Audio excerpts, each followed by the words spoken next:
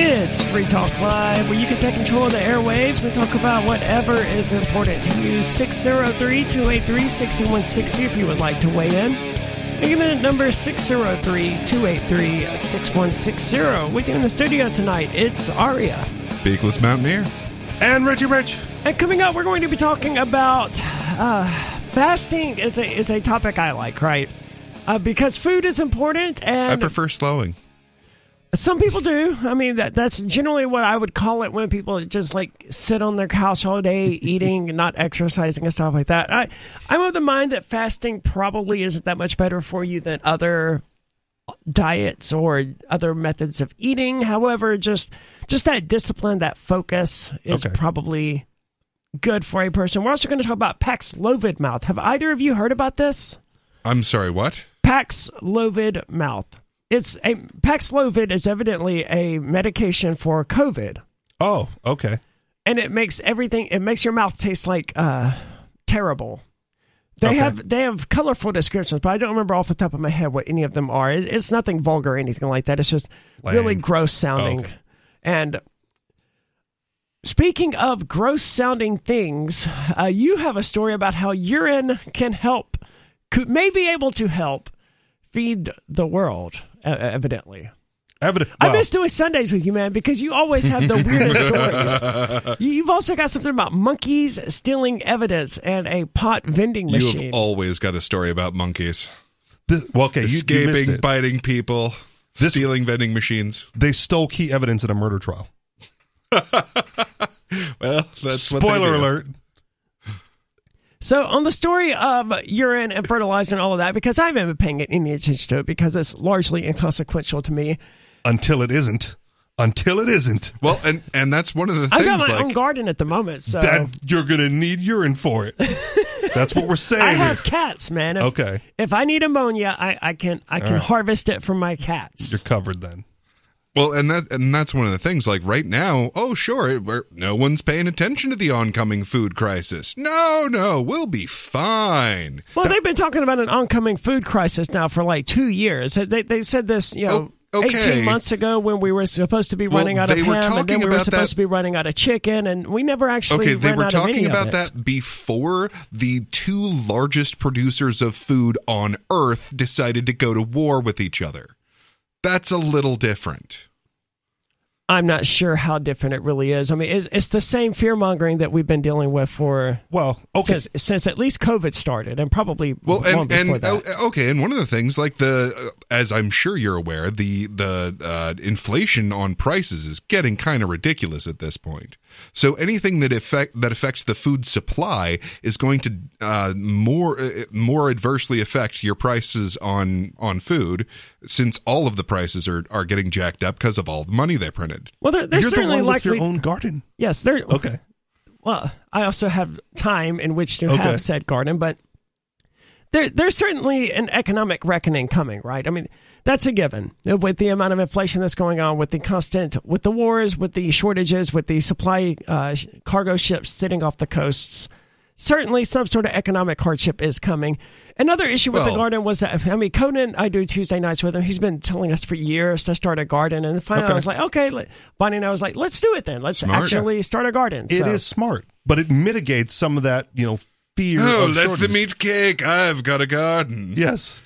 You will be running out of ammonia. I, on the other hand, have kittens.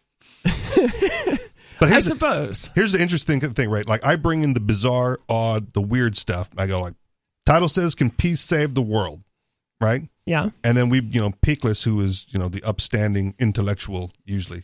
So he goes like, yeah, I could see that. And I go, see, great. Well, that's the thing. So, I love a lot of boring stuff. Like, I really enjoy listening to, people talk about the global economic status, and, I personally listen to when Jerome Powell speaks. I'm that guy. And I don't talk about that much here, but, since I've got an ear to the ground on that world, they've been talking more and more about, here's where the prices of fertilizer are going. Here's where the prices of ammonia, which is one of the things that you need for certain fertilizers, are going. Right now, there's a lot of countries that are literally figuring out exactly where that line is of, how little fertilizer can we get away with without decreasing it too much?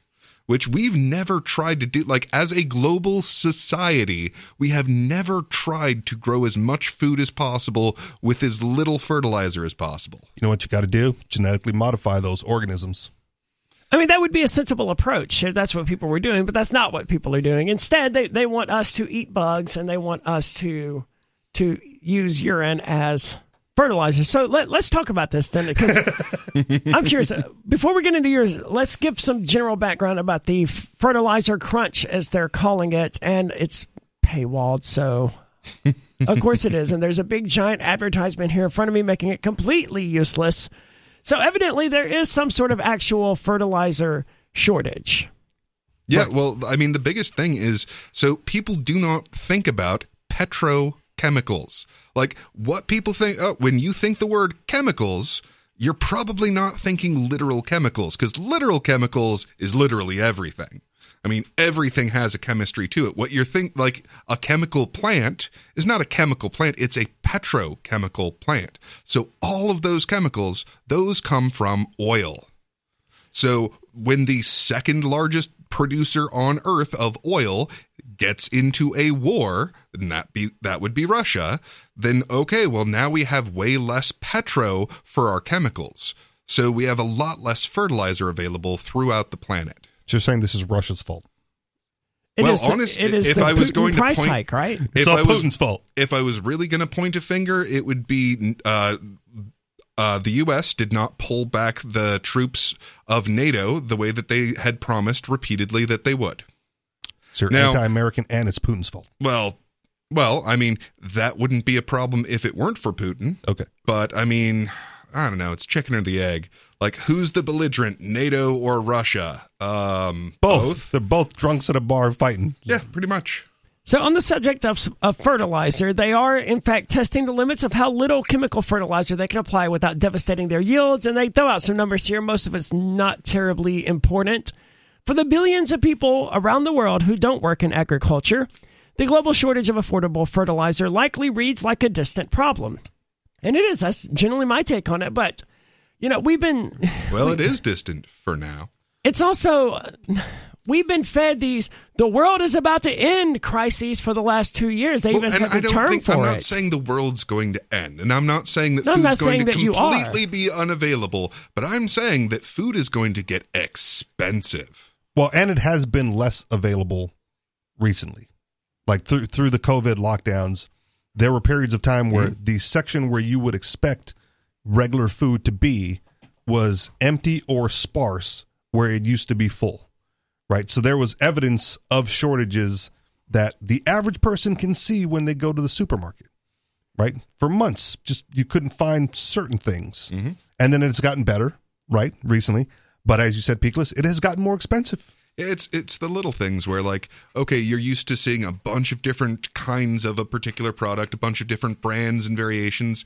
Yeah. And no, there's just one version of that. Or like you're used to seeing, stacks and stacks of things. And it's like, well, there's one or two in the front just to make the shelf look like it's full. Or a new brand you've never heard of before. Yep. In even the least disruptive scenario, apparently, soaring prices for synthetic nutrients will result in lower crop yields and higher grocery store prices for everything from milk to beef to packaged foods for months or even years to come across the developed world. And now, this is something we've all seen. It's obvious to all of us that the price of food is increasing, whether you eat out all the time or you buy it from Walmart or Hannaford's or Market Basket or wherever you're buying your groceries from. You're getting less these days and you're spending more. Yep. And that's the thing about food is, like, this isn't something you can avoid. I mean, you can cut down on ordering most of your things from Amazon or whatever it is that you're doing, but, you still got to eat. That does seem to be the case. When we get back, we're going to talk about possible solutions for this, because the thinkers of the world, they're putting on their thinking caps and they're coming up with what they think are solutions. Among them, P, yes. Using urine to solve even if it's successful, it's too late, right? 603-283-6160. It's Free Talk Live.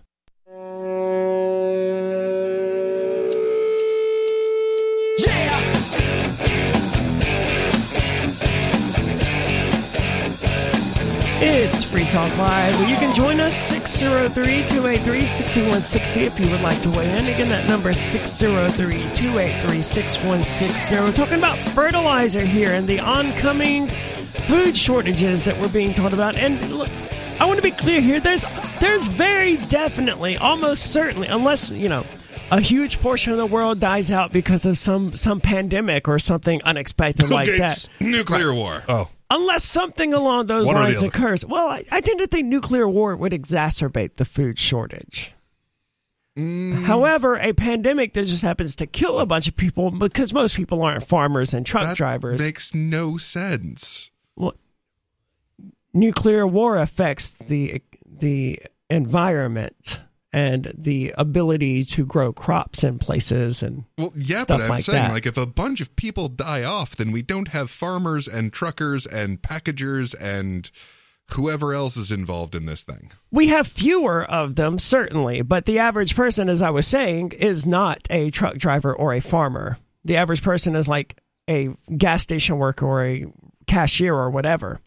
Not necessarily out there being the ones growing crops or transporting them from A to B. On average, if 60% of the population just died out because of a pandemic, we would lose fewer truck drivers in raw numbers than we would gas station employees. Maybe not truck drivers. I don't know. I don't know what the numbers actually are on that. But anyway, before we got into that, we were talking about fertilizer and why it's important. Now, I have a small garden in my backyard, and I didn't need any fertilizer for it, which got me thinking, why is it necessary? Why do these farmers, what is it that they're doing that requires them to have fertilizer? And a lot of it is that they're not rotating crops, and they kind of can't. They have a massive amount of wheat or whatever crop they're trying to grow, and that's the crop that they grow. So they need fertilizer to replenish the soil each year after growing that particular crop. They can't just grow carrots or something like the average person with a backyard garden can do. Sure. Well, and that's what we're about to find out, because, as you just pointed out, they're finally going, okay, well, can we reduce how much of this we need? And rotating crops is one of the effective ways of reducing how much of these, as they call it, artificial nutrients you need. But if you rotate the crops, if you have a grid of 4, right, however big your farm is, and you go we got to crop rotate this thing, and you cut it into 4s for the rotation, your yield is like 1/4. And if there's a food shortage and you go to that method, that's exactly it. We don't need the same number of carrots. Lying fallow. So there's a difference between crop rotation and lying fallow. Okay. So with crop rotation, you plant this kind of crop this year. So say a bunch of beans, and then next year I'm going to plant a bunch of corn there because it uses a different set of nutrients. Okay. So what you're talking about is letting it lie fallow. So like you just spend a period of time not planting in that area. But if you plant corn in year 2, then your bean yield for that year is that much less. Well, no. So like if you've got you've got this one that does corn and this one that does beans, and we're just going to simplify it to that. Okay, so we do corn here this year, beans here this year, and then next year we swap them out. Okay. So that doesn't work on the industrial level though, because beans, wheat, and soy, these things are not equivalent, right? We can't just take all of the wheat that we're growing this year and replace it all with carrots, because 1, we still need a lot of wheat, and 2, we don't need nearly that many carrots. Yeah, the demand is an issue. So the fertilizer thing is still going to have to... For now. Yeah, it's still going to be an issue because we can't rotate that amount of wheat with that amount of peas or carrots or whatever, because we just don't need that many peas and carrots. If the wheat gets expensive enough, people will buy more carrots. And corn is its own weird, screwed up issue. There were a lot of cornfields where I came from in Mississippi, and they were all dead every year. No successful harvests ever. It was just these people being paid by the government to plant corn. After that, it didn't really matter what happened to it. I was going to say, not too weird. There's a subsidy on corn. Yes. So they just wrecked the soil, and they produced nothing as a result, but they got huge amounts of money from the government for doing it. Yeah. And they go what can we do with the excess corn? Put it in the cars. Yeah. But there was no excess corn because it was just dying. Right. Mississippi is not a great place to grow large amounts of corn. Talk about the ethanol and the gasoline. Right. Yeah. But you have to actually produce corn in order to make ethanol from the corn. You can't just produce a dead plant. Okay. I don't think. Yeah, sadly, the biggest part of being a farmer these days is knowing what the government will pay you to do and to not do. If fertilizers are expensive, we'll use less fertilizers. If we use less, we'll produce less, said a second-generation farmer. Food prices will increase, and everyone will suffer. I don't know that the first season of like food scarcity in the United States is going to really involve a lot of true suffering for people, because we have a lot of really overweight people. Maybe not season one, but if it's an exacerbated issue and an ongoing problem, I think season one people would be more or less okay. Well, okay. Let me tell you, as someone who's been a variety of different weights, you don't become less hungry when you're fat. I don't care if they go hungry. I care if they starve to death. Well, you just talked about suffering. Like, suffering and death are two different things. Kind of antonyms, really. I need my stickers. I don't know that a person being a little hungry because they have a little bit less to eat is going to be something I would genuinely call suffering on the. If you're talking about survival, though, scale. this is like the fattening season, right? There's still food on the shelves. Bulk up, get fat. That's good advice. And then be hungry later. Well, I wouldn't recommend getting fat, honestly. What I would recommend is get some dry goods. Like, get some rice, some beans, that kind of stuff, canned goods. Like, get yourself something set aside. I mean, I think you should anyway.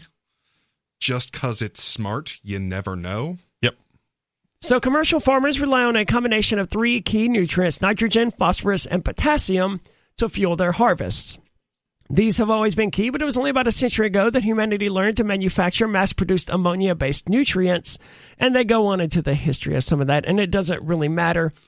Fertilizer prices are up on average 70% from last year. That's a huge increase in the price of something. Yes. Like, I've talked to local restaurateurs and stuff, and they talk, I think it was roughly 7 or 8 months ago, where the owner of the India place here was talking to me about how the price of onions had effectively doubled for him.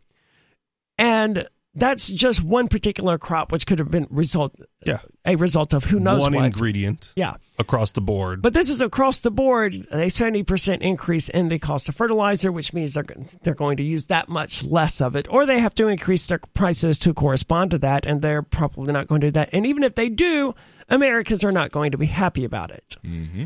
Especially because their paycheck is worth less as well, right? They're getting hit from all sides with the inflationary aspects. So fertilizer is available locally, but it's out of reach for the majority of farmers. Worse, many farmers know that they cannot recover these costs, so they're watching the price of fertilizer go up, and they know that there's just nothing they can do to get it back. What we really need is the government to step in and help these poor farmers. Yes, clearly. Well, it certainly did a good job. Always the answer. They never screw anything up.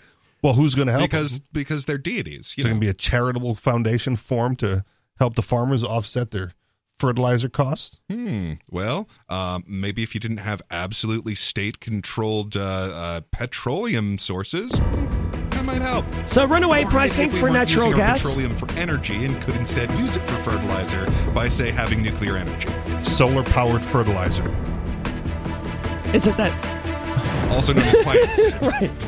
603-283-6160 if you want to weigh in. That's 603-283-6160. There's more coming up. It's Free Talk Live.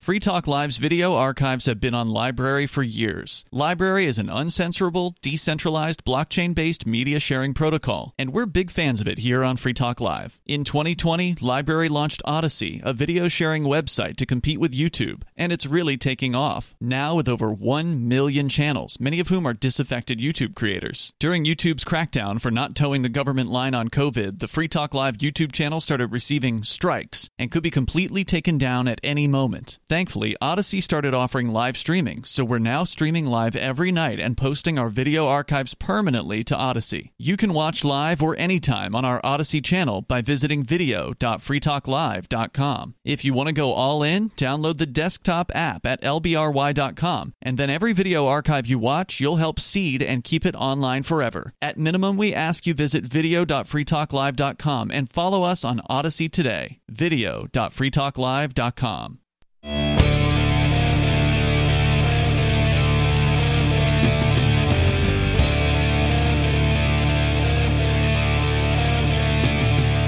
It's Free Talk Live, and you're invited to join us, 603-283-6160 if you would like to weigh in. Again, the number 603-283-6160. With you in the studio tonight, it's Aria, Beakless Mountaineer, and Richie Rich. And we do have a TikTok channel here on Free Talk Live. Bonnie put it together for us, and she's clipping videos and making videos and putting them on TikTok. So check it out at TikTok.freetalklive.com. That's TikTok.freetalklive.com. It's going to say why, but go, Bonnie. I mean, that's where everyone's at, right? TikTok is the largest social media platform in the world these days. It's silly for us to not be on there. Unfortunately, even though TikTok does offer live streaming, you have to have an account of a certain size with a certain number of uploads. And regardless, we're not qualified, whatever their qualifications are. We have not met them. So hopefully Bonnie's hard work over there at TikTok.freetalklive.com will allow us to meet that criteria and begin live streaming there as well. Bring in the Utes. Yeah, get with the times, old man. Well, I can't imagine too many. I've had a TikTok account for years. I just never use it. As soon as a new thing comes available, I'm like, okay, I'll just create an account. And then years later, someone will tell me about it. Like, I've already got that. See, I assumed that TikTok was going to be here for a few weeks or months or whatever, and then it was going to be gone. But its longevity has been surprising to me. I didn't expect it to. I could have told you that much. I mean, it flourishes on a short attention span. Yeah. Yeah, but so does YouTube Shorts, and so does Twitter. Yeah. But Twitter's been replaced. Yeah, YouTube ain't hurting. Neither is Twitter. They're both hurting fairly badly. I mean, Twitter is down. I don't know how YouTube is doing in terms of stocks or anything like that, but Twitter just got bought by a single person who I don't trust at all, but who libertarians seem to think is libertarian Jesus. So I don't know that I put much faith in Twitter doing very well at this point. I don't trust him either. I haven't figured out if he's a supervillain or a superhero. He's both. He's neither. My personal guess is that he's going to destroy us while trying to save us. That's like if I had to guess. That's a supervillain who thinks he's a superhero. So I have sort of the opposite of the normal perspective, where everyone thinks sort of better the devil you know than the devil you don't. And I know who used to be running Twitter, and they're terrible.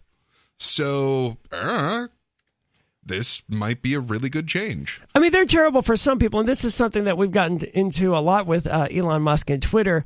I don't particularly see it as beneficial. I mean, it would be good, for people who tend to lean right and to lean toward conservatism. It would be good if they had their own social media platform where they didn't have to worry about being censored or kicked off or anything like that. They did. There was a number of alternatives that popped up in like the Twitter we're getting kicked off of Facebook. Yeah, no one's there. Right. That's sort of the issue that I have with Twitter, and this idea being that it's going to become this sort of social media platform that is friendly to conservatives, because they come at it from this approach of, they're alienating half the population by catering to leftists or whatever. It's like, okay, that's fine. It is. And if they then allow conservatives, they're going to alienate those leftists, those liberals who don't want to share a platform with conservatives. They're not going to magically get up to 100% of the population by doing this. They're just going to cater to a different 50%. Well, most conservatives are willing to put up with a certain amount of liberals. Most liberals are willing to put up with a certain amount of conservatives. Right, I think it's far more likely that liberals are less willing to put up with conservatives than vice versa. Dude, liberals are not going to put down the phone. So they'll just go to TikTok.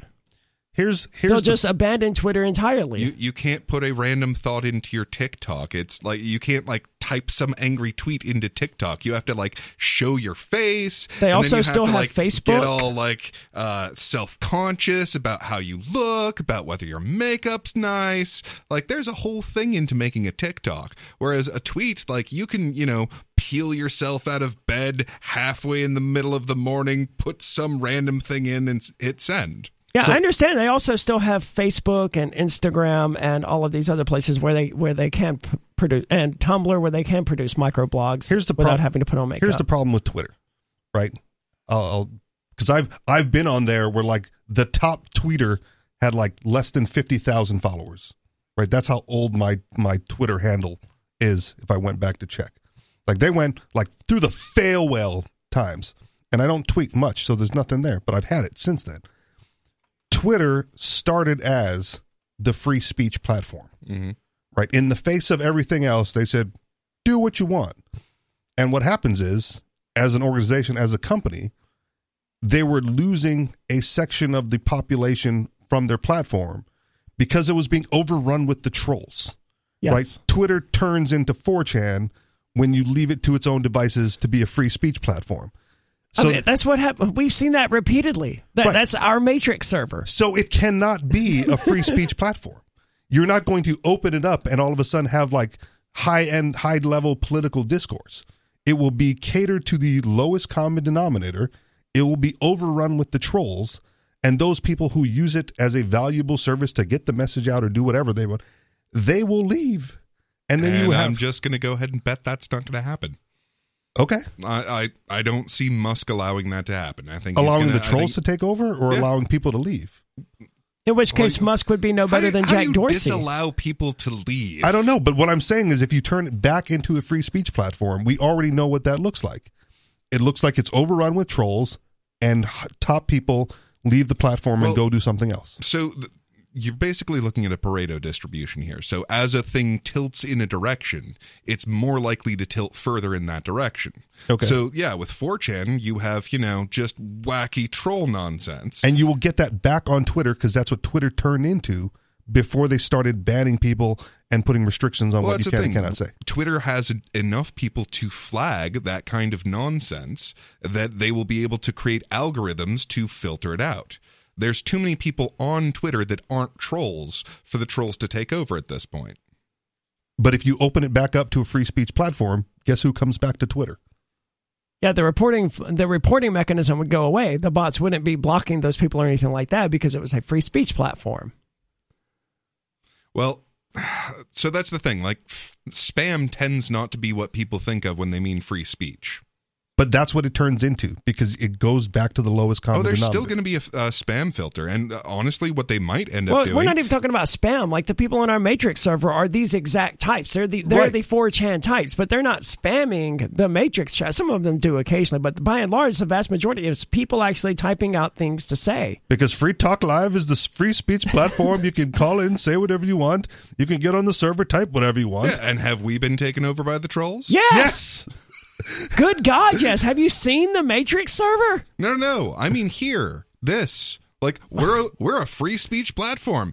Anybody and their grandma can just call in, And have we been taken over by trolls? No. Well, we've been targeted by trolls in the past, but to be fair, there's been targeted effort. There's been targeted nights of just on nothing but prank calls because they're like, tonight's the night. We're going to bomb Free Talk Live. Sure. And I don't know if you knew this. There might be a night. Yeah. But I am occasionally. I am somewhat a little bit of a troll myself. No. I follow you on social media. It's all high-end stuff. So I don't know how true it is that Free Talk Live hasn't been taken over by the trolls. I mean, Mark hasn't been here for a year, and he was like the only sane man for a really long time. And now it's me, Ian Captain, and sitting here at least, and we tend to do a fair bit of trolling. But Free Talk Live isn't a free speech platform. I mean, how do you figure? Because people can't just call in and say whatever they want. We'll more or less. Yeah. We will hang up on them. We will dump them. We will allow them to put forward arguments in certain ways, and we will allow them to express their opinions, whether we disagree with those opinions or not. But free speech platform we are not, because we can't be. We have to maintain FCC guidelines. We have to follow along with FCC guidelines. Regulations, we pretty much are, though. And I'm not going to let someone call in here and explain to me why trans people are going to hell, for example. I will allow them to say that on the air, but I'm not going to carry on a dialogue with this platform. I'm not going to just, here's a platform, talk for 30 minutes or whatever. That's not at all what Free Talk Live is. We allow people to take control of the airways and share their thoughts and opinions. New Disney movie, all trans go to heaven. But we don't just turn over the airwaves to them unfettered. So I don't think the show itself is a free talk platform. 603-283-6160.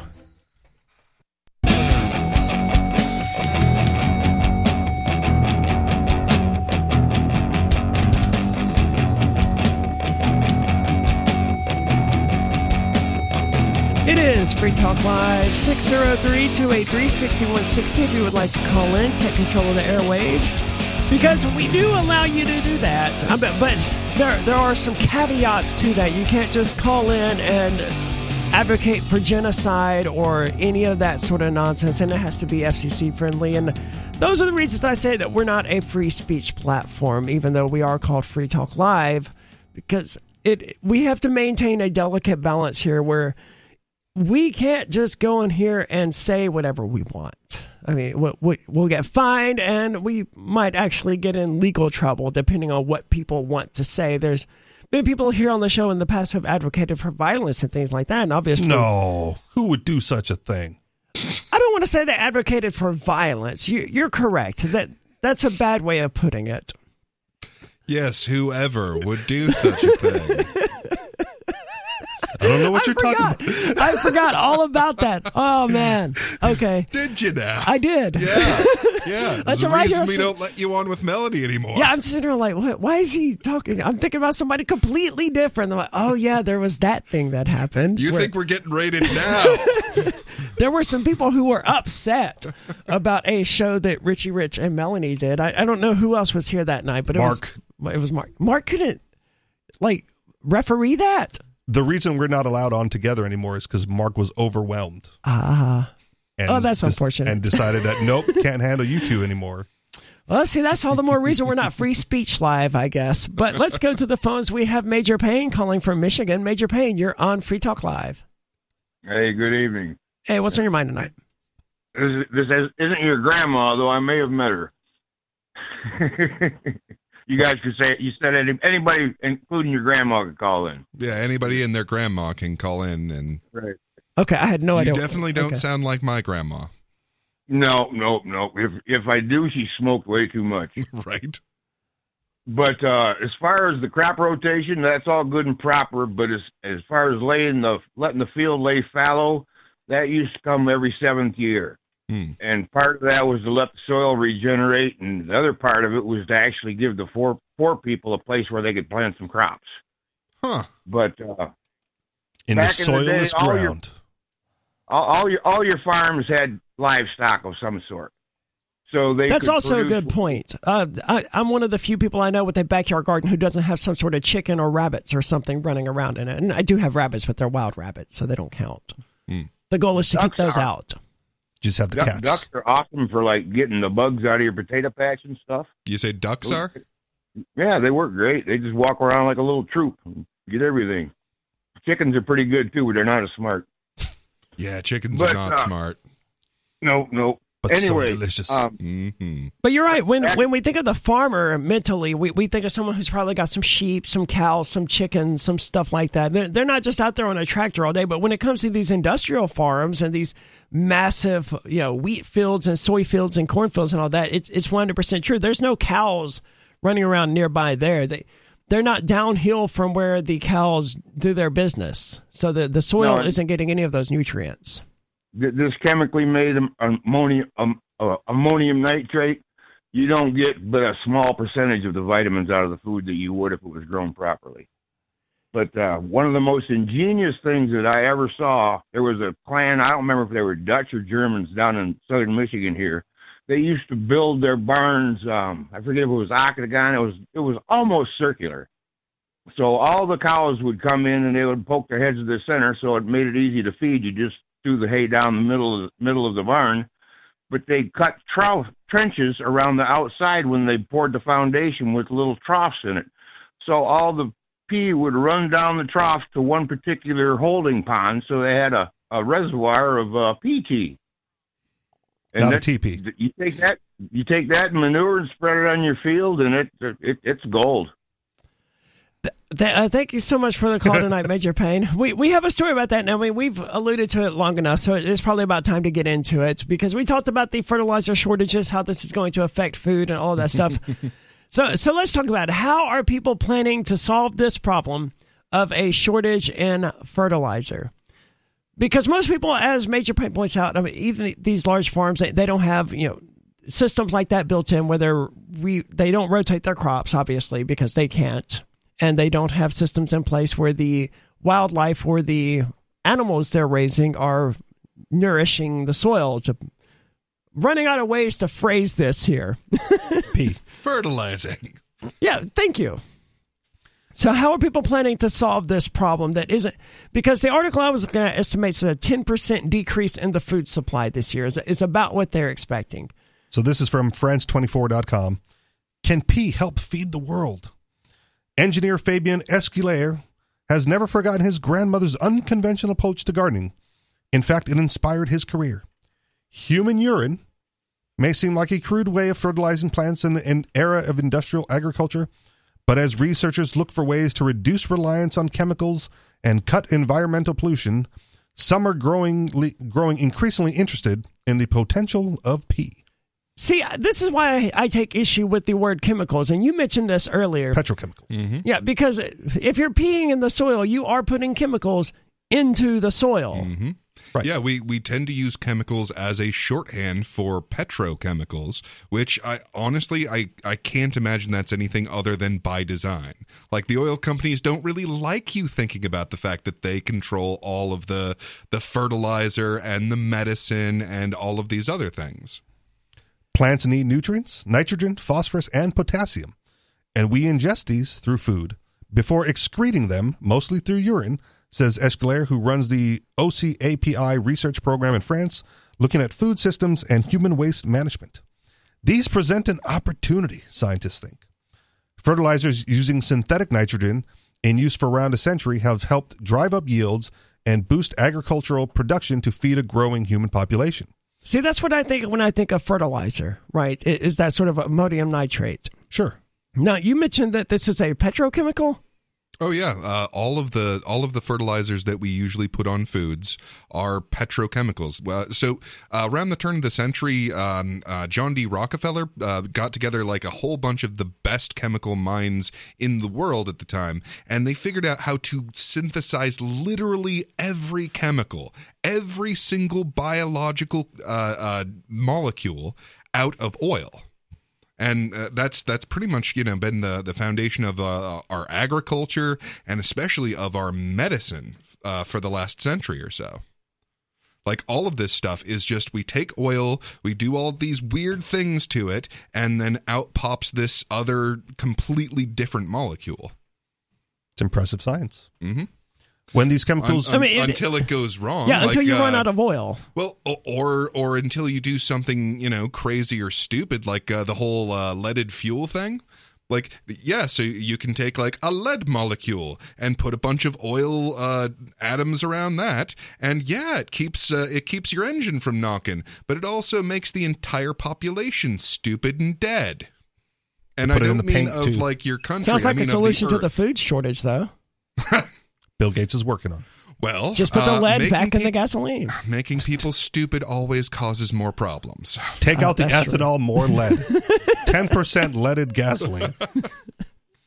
When these chemicals are used in large quantities, they make their way into river systems and other waterways, causing choking blooms of algae that can kill fish and other aquatic life. Meanwhile, emissions from the agricultural ammonia can be combined with vehicle fumes to create dangerous air pollution, according to the United Nations. Well, at least the algae thing, that seems like a problem that would fix itself, right? Mm-hmm. There's bound to be some sort of fish or aquatic animal out there that would eat that particular, algae. The only thing that reminds me of is a high school teacher I had who had like a self-contained fish tank. Like, the algae would grow and the fish would eat it, and it would just, the tank was just dirty, covered in algae. But the fish ate the algae, pooped it out, which caused the fertilizer to grow more algae, so he never had to feed the fish or clean the tank. It was like perfect dude pet. Yeah, that's an ecosystem, right? That's what I would expect to happen in these rivers and in these ponds and lakes and stuff that these, quote, chemicals are washing into. It's called aquaponics. Okay. Yeah, but he did it in a fish tank. Yeah, and aquaponics are brilliant because if you make an aquaponic system, you can have the waste from the fish and the waste from the vegetables or food that you're growing coalesce to each other, so it just goes in a perpetual circle and just gives you more and more fish and food to eat. That's what I would expect to happen here. I mean, it would take some time for the ecosystem to evolve in order to handle that. Like you mentioned that it's choking fish or whatever, but there has to be some sort of aquatic animal out there because that's the way, over time, maybe. But if it happens, the ecosystem is constantly game of rock, paper, scissors. If it happens rapidly enough due to human intervention, they don't have the time to evolve into that system. Right. But some sort of fish will.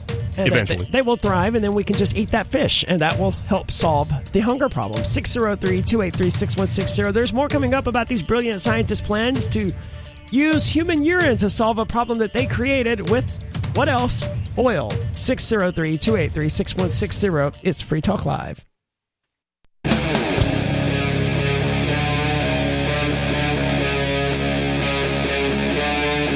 Free Talk Live. It is Free Talk Live, where you're about to take control of the airwaves, talk about whatever is important to you. 603-283-6160 if you would like to weigh in. Again, the number is 603-283-6160. With you in the studio tonight, it's Aria. Beatless Mountaineer. And Richie Rich. And coming up just over 5 weeks or so from now, we'll be doing our last in-studio broadcast. I don't know exactly how it's going to work because there's a lot still in the air about who is going to be going to Forkfest. Now, the Porcupine Freedom Festival, as it turns out, is sold out, or at least it's selling out. I wouldn't, if you don't have tickets yet, I would just assume you're probably not going to be going to the Porcupine Freedom Festival, but Forkfest is still open. All you need is an RV site, a motel room, or a camping site at Rogers Campground, and that gets you in. There's no ticket cost. There's nothing like that. If you want to have an event or something like that, then you just put on that event.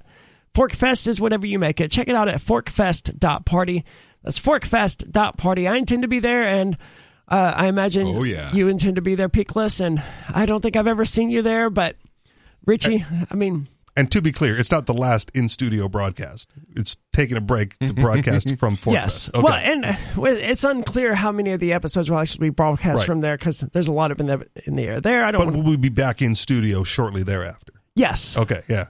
Unfortunately, it was like 3 years ago that we went to Forkfest that we lost the Sarah caller because, we weren't taking any calls for like a period of, 2 weeks or whatever. And then we came back and and then recently, Sarah did resume calling. Sarah, you're with us on Free Talk Live. I just so fast, like 5 minutes. But I just wanted to know that, have you ever guys heard of a thing called Truman Hole in Pennsylvania? No. Well, it's supposed to be, it used to be, it's a secret nuclear bomb shelter for Truman, the president at the time. So why would they put a secret bomb shelter for the president in Pennsylvania? It's close to the White House. Well, why did they put it in D.C.? That's closer. Because it's got to be far enough away from the blast. You said this is called a Truman Hole, Sarah? They call it Truman Hole, and supposedly everybody in that state knows about it. And that was supposed to be a big government secret. That everyone in Pennsylvania knows about. Sounds like government work to me. Well, yeah. I'm not finding any of what thing. Sarah's talking about. Well, this guy was on TV. On the radio talking about this hole that he's going to write a book about it. Well, Arya, that's because it's a secret. Yeah, really. It was a secret. Sarah, anyone can write a book about anything, and that doesn't mean a whole lot. There evidently is some not so secret Pennsylvania bunker where nuclear war in the U.S. would begin.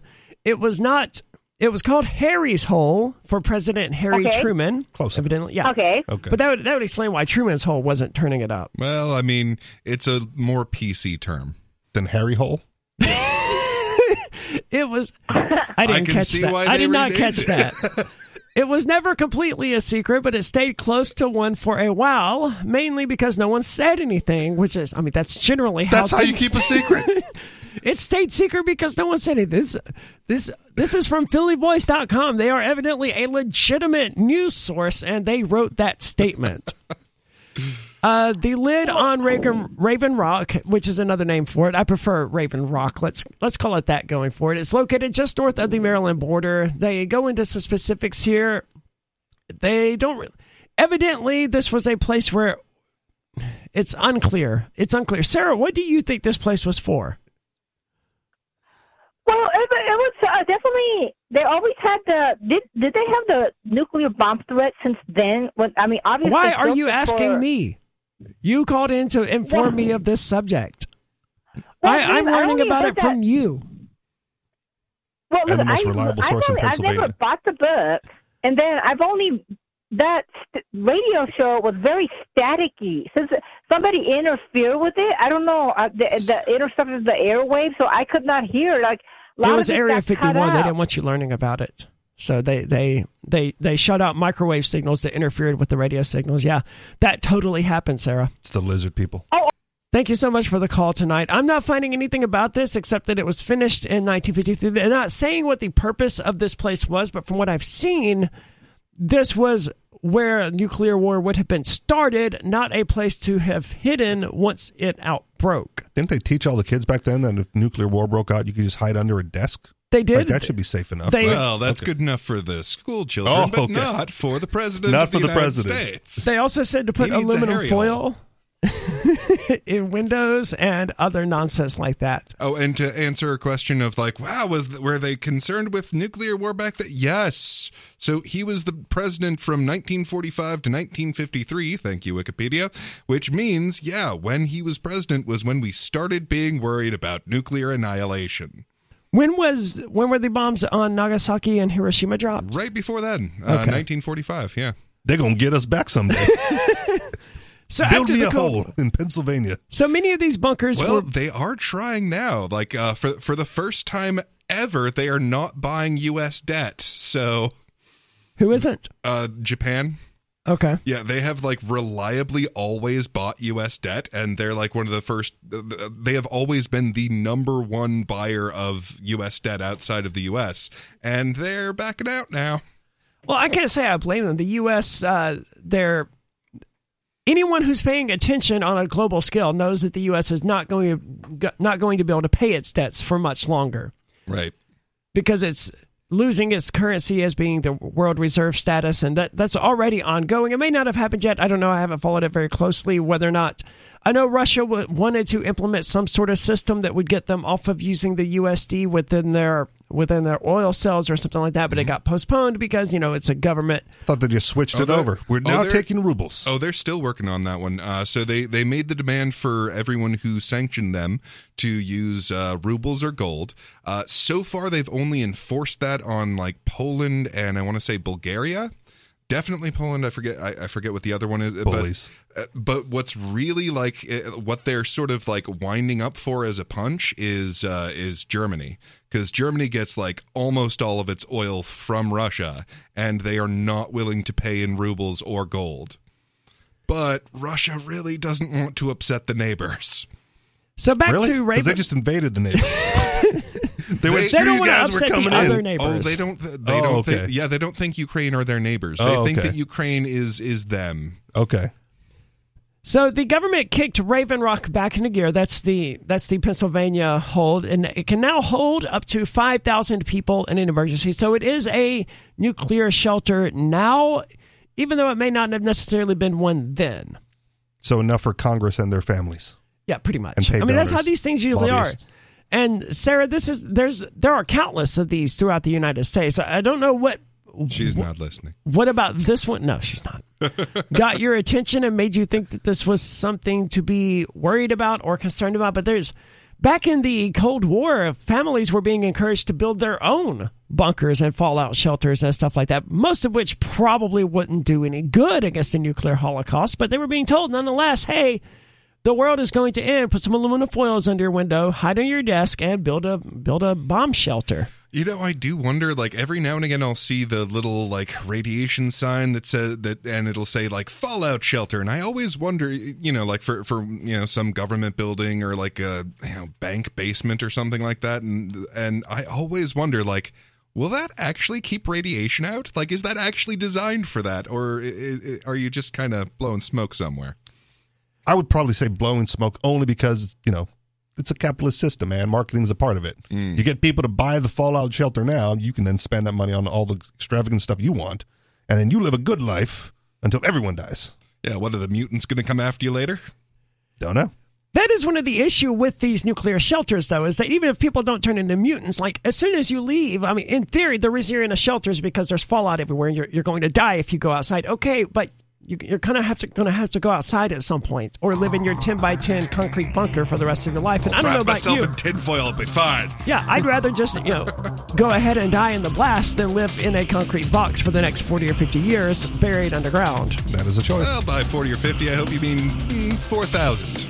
Because, half-lives are no joke. 603-283-6160 if you want to weigh in. We're going to get back to talking about how urine can help save the world. It's Free Talk Live.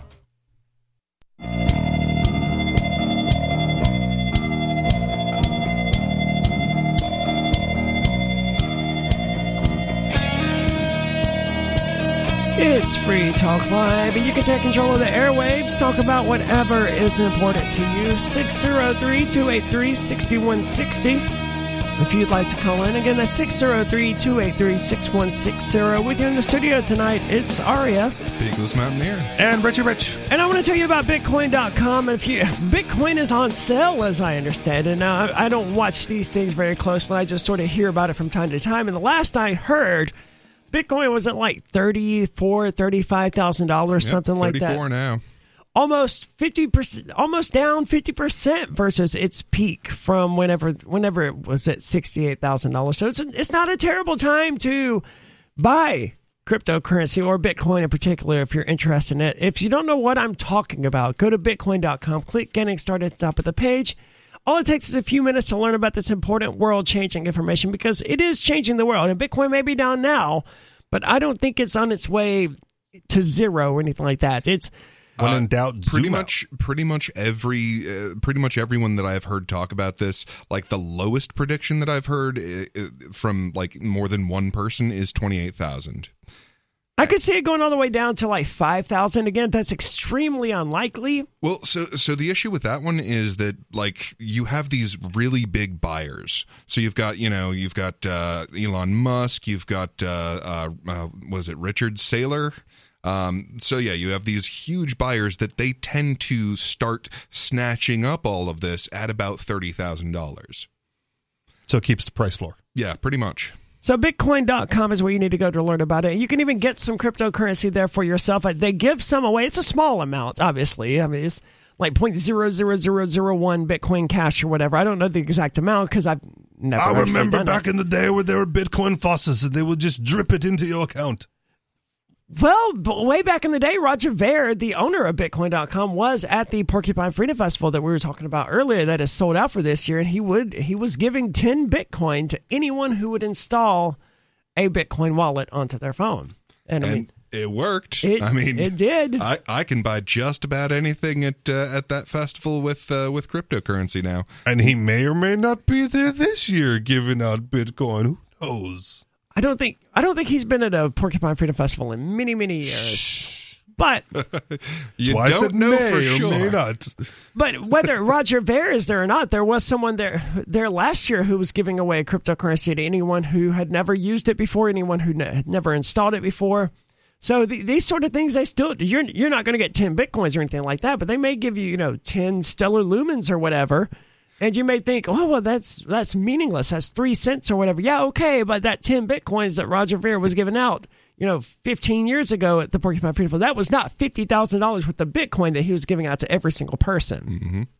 Well, and my favorite part about it is that you can exchange goods and services for cryptocurrency, which makes it money. Yeah, so like you don't have to get onto these, know your customer, show me your identity websites. I don't know if I agree with that statement. I just want to say that on the air before we get too far off into the weeds of other things. Sorry, what? I said that makes it money. So the thing is, it's whether or not it's money is kind of subjective. Having expressed my opinion, I'm sitting out the rest of the discussion. What is for my attorney out there is that it solves the problem of money. Okay. So, like, money has this problem that it solves of, like, I don't want to do a stranger a favor because I will never see them again and never be paid back. Whereas if we have, like, okay, well, everyone needs salt or everyone needs gold or whatever, then I can say, okay, well, if I do this favor for you, just give me gold or whatever it is, and I'll know that I'm paid back because I can get someone to do a favor for me later. Or if it's a merchant ship coming in, I can just keep a tally of like, okay, well, last time you gave me this, so I owe you this much, and I gave you that, so you owe me this much next time you're in port. Okay. Now, what cryptocurrency does is it does that, but for everyone, all of the time, forever. Okay. Let's go to the phones, however. We have Therese calling from here in New Hampshire. Therese, you're on Free Talk Live. Hey, guys. Thanks for having me on. So for those that don't know who I am the nurse that was arrested for saying allegedly the word amen at the Executive Council meeting and a woman. October. The word amen. Okay. Yeah. So I was never really involved in politics prior to that. I, stood up for medical freedom, wasn't a fan of seeing my coworkers get their exemptions denied and knowing that they were COVID recovered, and my 2 little boys having to go remote learning and everything else. And so can you sorry, I didn't hear that story. Yeah. Can you just briefly go over it for me and any of the listeners who don't know? Sure. So as far as when I was arrested, sure. The story, so at the Executive Council meeting last October, they were voting on $29 million of federal money that had was grant money for COVID vaccine registry. That was when Sununu sent out a text message, a mysteriously unknown text message, and then suddenly state troopers came out from behind this curtain and began picking people off in the crowd. Oh, I saw the videos of that. Like there was an older lady, there was Footloose, and yourself apparently was there. Yep. So it was the first shoulder they tapped to come back, and I was sitting next to Footloose that day. And so, the first time I've ever been arrested. And, of course, my 20-year-old to this day says, Mom, couldn't you have gotten arrested for something cooler? But, so that was where it all began for me. And fast forward, kind of got thrown into the front lines of kind of a liberty movement. And it's really just my sphere of influence is busy working moms who were trying to get the kitty litter cleaned up and the dishes turned and the lunches made. And, we'd go to the polls, and if I didn't recognize the name, I would just leave it blank. I wish more people did that, honestly. I mean, but from what I see, most people just go to the voting booth and they just vote Republican or Democrat or whatever, even though they don't know any of these people. You got as many votes as you did because they just checked the box with the R next to it. I know, and I spoke out against that. I spoke out against that as soon as it happened. That was insane. How are you going to win like that? I shouldn't have won. I should never have won that. Any of those people should have just Googled my name and I don't want anything to do with this. But they didn't even bother. Yeah. Right. But you were saying you got arrested for saying amen? Yes. So the day that Footloose and the 9 of us were arrested, we were just told that it was disorderly conduct. And I was sitting quietly in my chair. What do you mean? What did I do? What specifically did I do? And they couldn't answer that question. 2 weeks later, we finally got our criminal complaints. And I remember the attorney saying he had just uploaded them for us to go look. And I couldn't believe my eyes because it actually said that I, in quotes, said the word amen.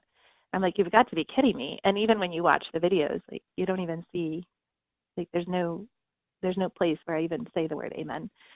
Footloose was arrested for making, quote, a loud noise. And my joke with him is, I looked at him like, Frank, I didn't even hear you fart. I don't even know what they're talking about. It was ridiculous. Therese, can you hang on for a few more minutes? We got to go out to break, but I'd like to keep you on. All right, thank you. We're talking with Therese here, who was recently arrested in New Hampshire last year. I guess it was 7 or 8 months ago at this point. But, basically she was arrested for disorderly conduct, I think was the actual charge. And they're saying that she said amen. I'd immediately be like, trial, please. In support of, something that someone had said, even if she had said it, that's not disorderly. 603-283-6160. There's more coming up.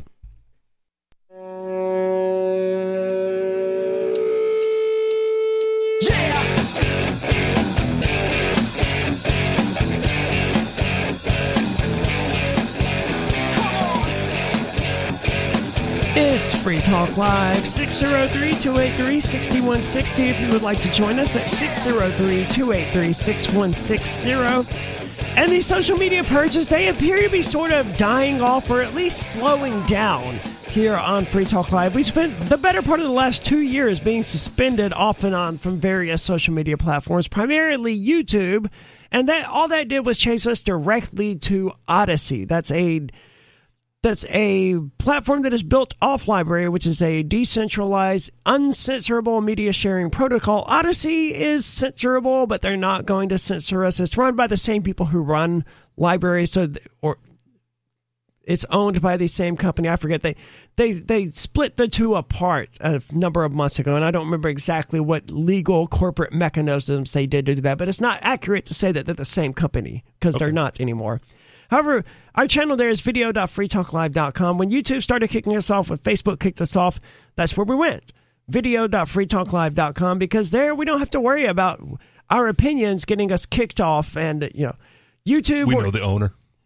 We do know the owner. That's true. But that's not why we're not worried about getting kicked off. We're not worried about getting kicked off because their ideology aligns closely with ours. And while Odysee isn't a free speech platform, LBRY very much is. And I gotta tell you, still useful. Has not been overwhelming me with troll nonsense. I use it all the time. Wait for it.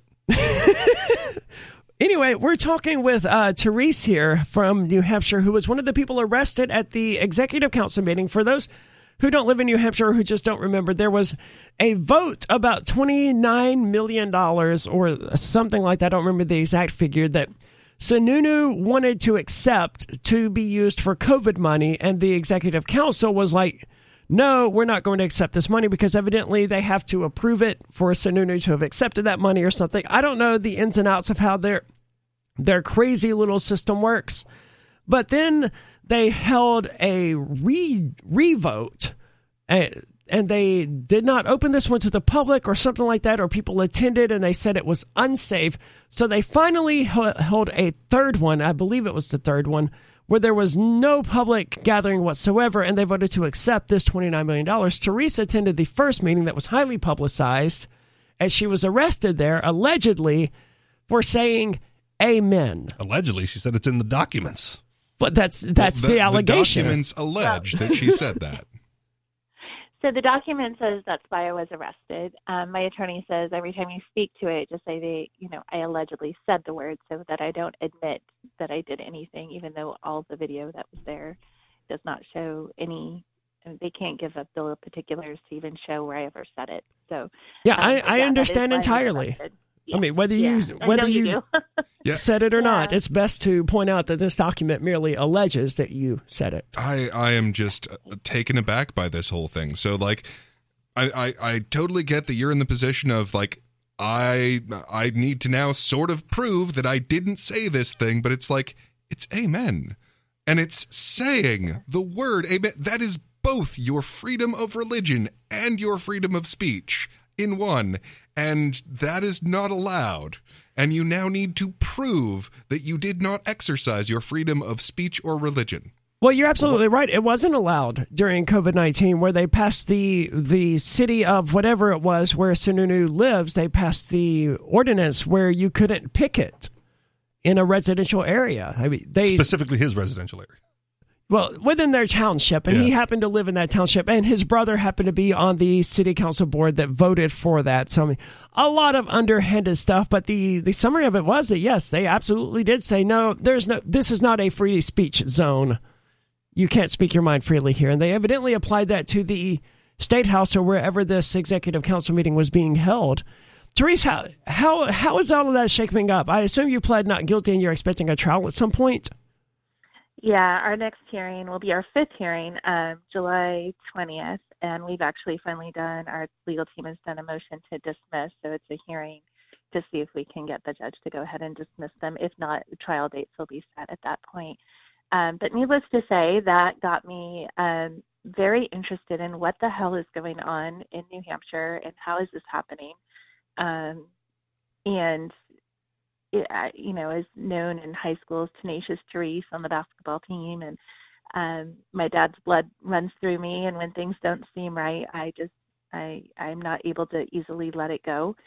So started doing a lot of digging and understanding, and I'll be honest, when this all started for me, I didn't know what rhino meant. I didn't know what a free stater was. I happened to probably be one because I relocated from California to New Hampshire because I wanted to live free, and I loved the motto, and I loved that there was no income tax or state tax, and that was 22 years ago. But I remember, telling my dad, well, the libertarians, don't they just as long as I'm not hurting anyone, just leave me alone? And my dad was like, yeah, but your vote will never count unless you register a Republican. And so that's kind of, the extent of what I ever 22 years later, still true. Yeah, dabbled with. But in the meantime, I'm like, this is a Republican governor. Like, how is this happening? How are my friends all losing their jobs? How is everyone losing their business? How is it that we can't go to the beach? Like, how is it that my children aren't getting... Well, we could go to the beach.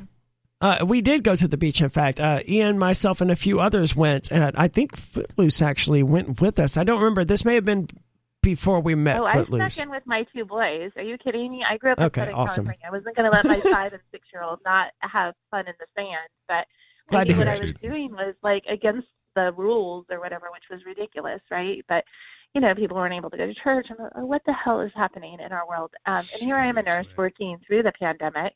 So, it's not like I'm uneducated as to the fact that we were dealing with something. But anyways, long story short, this entire time I'm like, we have a serious problem.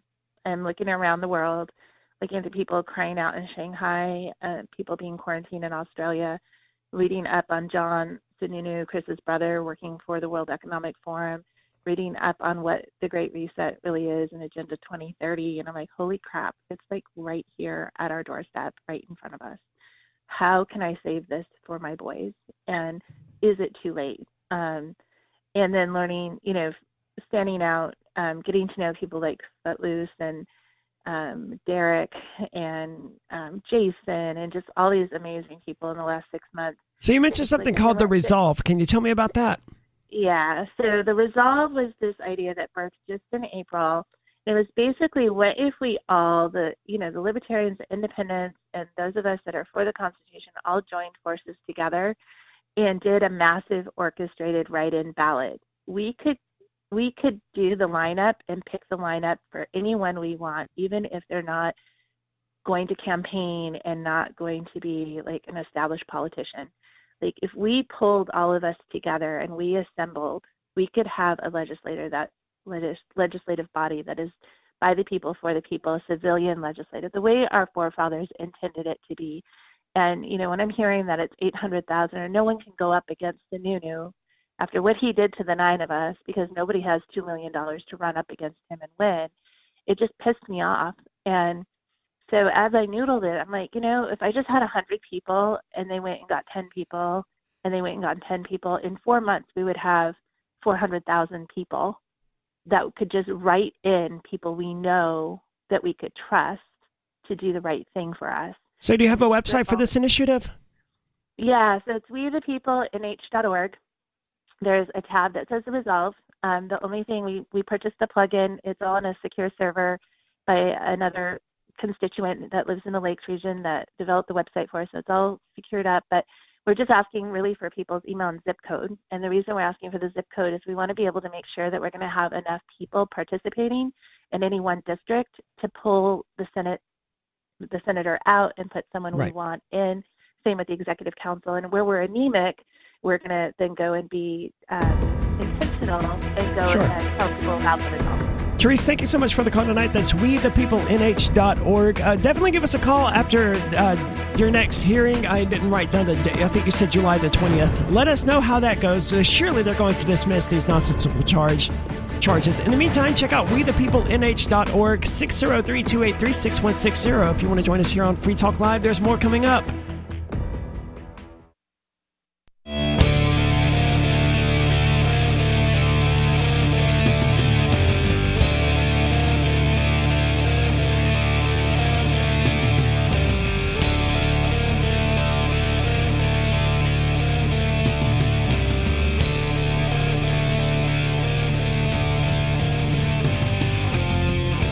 It's Free Talk Live. When you're about to take control of the airwaves, 603-283-6160 if you'd like to do that. That's 603-283-6160.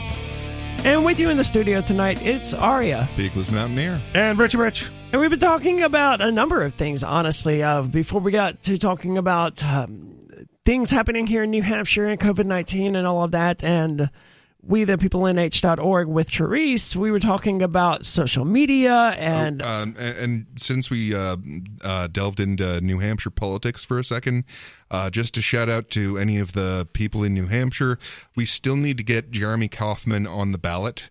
And let's face it, that will be hilarious. So go find someone who has one of those petitions and sign him. He's serious. Yeah, there's some He's sitting serious. right there. That's right. I have not watched his latest video, the lizard people you're one. Missing out. Well, it's short and it's funny. I saw the bombs are good. gay one or whatever Okay. it was, and that was really good. That was what I expected from him, you know. Yeah, admittedly, it's not as good as that one because that's kind of hard. That's a high bar. Also, it's not as long. So, but it's great. It's just great. He's right. I'm going to have to check it out. I mean, basically, I'm assuming he wants to be a lizard person. Yes, That's the he wants angle to be he's elected taking? for lizard person so that he can take control of your life. Okay. Yep. And he's serious. So this is the guy who runs the Odyssey platform, by the way, the one that we're always promoting. The guy who wants to be a lizard. Jeremy's great though. I love him to death, and I loved his previous video. I don't remember exactly the specifics of something about bombs need to be gayer or something like that. Yeah, he wants to bomb brown people, but like having the most minorities and genders possible doing it.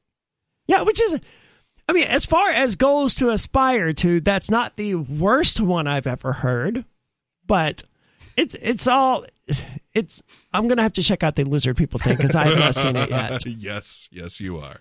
But we were talking about fertilizer and crops and the upcoming food shortages. The International Rice Research Institute evidently predicted crop yields could drop 10% in the next season as a result of this fertilizer shortage, which I didn't know this and I would not have expected it to be the case. Evidently, fertilizer is a petroproduct. Mm-hmm. So if you have... But see, the United States doesn't really need Russia for oil. Right, they don't really need Russia in order to produce fertilizer because they could just stop exporting oil to Russia and importing oil from Russia. It's really stupid, and it's actually something I learned from you one night. 16% of our oil to Canada. We need to get 16% of our oil from Canada because if we don't, who will tax and regulate it? Well, that's a trade balance, right? Otherwise, you have a trade deficit or a trade surplus. I mean, we can't use our own oil like some kind of peasant. How are we supposed to tax it, regulate it, and give kickbacks to the donors of political campaigns? You mentioned trade deficits, and this was one of the things I loved most about Ron Paul, because when people talk about trade deficits, it always sounds so terrifying and so scary, and then he just points out and goes, oh no, I have a trade deficit with the grocery store where I get all sorts of products from them, and they don't get any products from me. They just get currency. There is no deficit. There's just a difference in the types of goods being sold or traded. Right. You can't give all those goods to other countries. Well, and that's the thing. I'm not competing with the grocery store. Like, I am their customer. Is that why the United States and Russia and China and that's Canada why it bugs people is they're nonsense? like, we're competing with them and we're not and honestly, it is profound ignorance that leads people to that concern.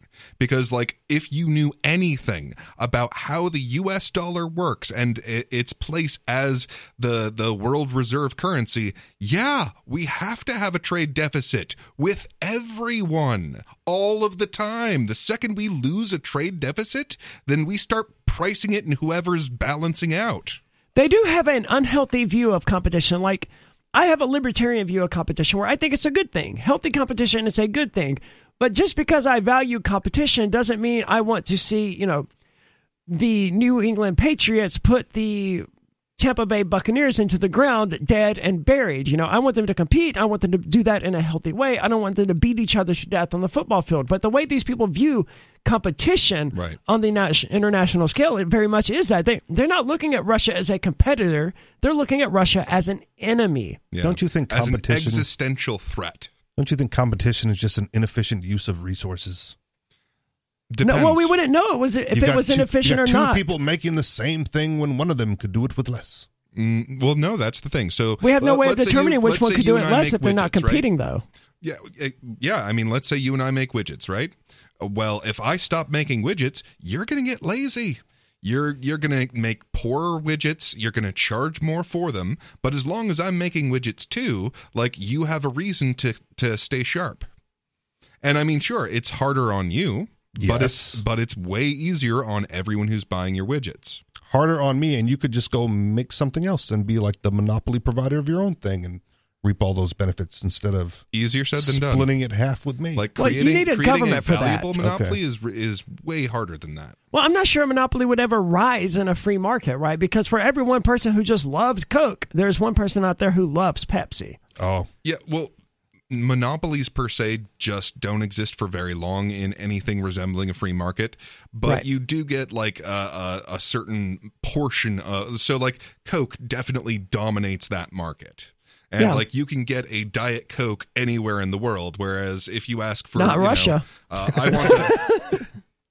It's just not the same because they've removed all the trademarks. So you can still get a Diet Coke. It's just not made by Coca-Cola. See, that's what I would do if I was a Russian entrepreneur, a Russian business owner. They're like, okay, Burger King, we're pulling out of Russia, and I ran a Burger King. I'm like, okay, well, we're Burger Queen now. You could just call it Burger products. King. Yeah. You could still call it Burger King. That's the beautiful part about it. They could, yes, but I think they probably wouldn't in that particular case. And I wouldn't. I would change the name and be like, okay, well, we're not paying you royalties then, or whatever the franchising fees or all of that nonsense is. But what is the American corporation called Burger King going to do about it? Sue them? No, that's the thing, because the trademark is lifted in Russia. They can't. You just call it Burger King, and they can't do anything about it anymore. It was brilliant. Well, it was a terrible idea. I tend to think that actual competition and actual working together, or co-opetition, would be a healthier way of approaching this than. Well, but we know that, and that's an important distinction. So, like, an existential threat is not someone who you're competing with. That's not competition. That's like the threat of annihilation. So, like, being at war with someone and being in competition with them are mutually exclusive categories. So if as you were pointing out, if the Dallas Cowboys take the field and the Denver Broncos are shooting them, that's not a game of football. That's not a competition. Excellent point. Yeah.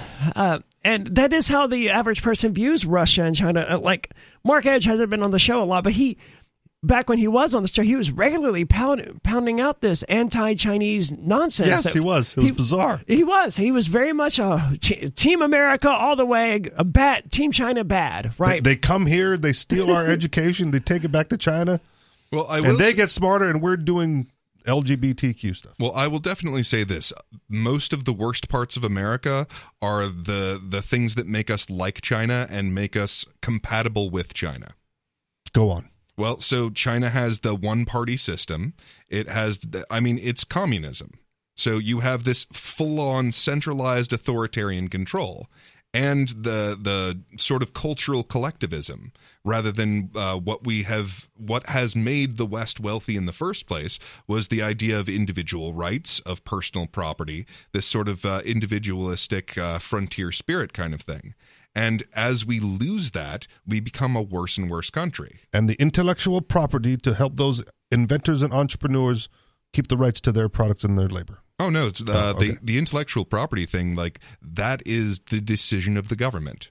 If the government decides this counts as intellectual property, then it counts as intellectual property. And as true as that is in this system, is the worse it gets here.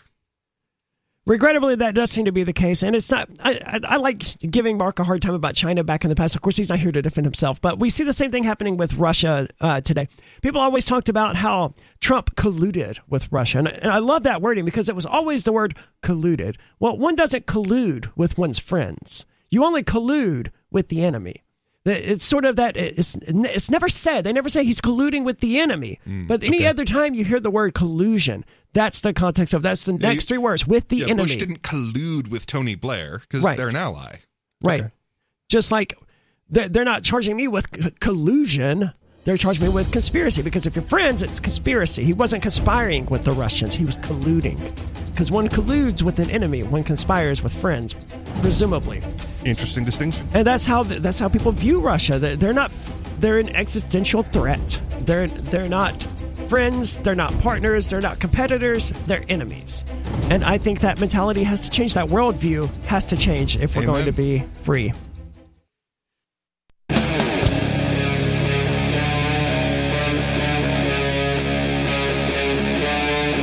Free Talk Live.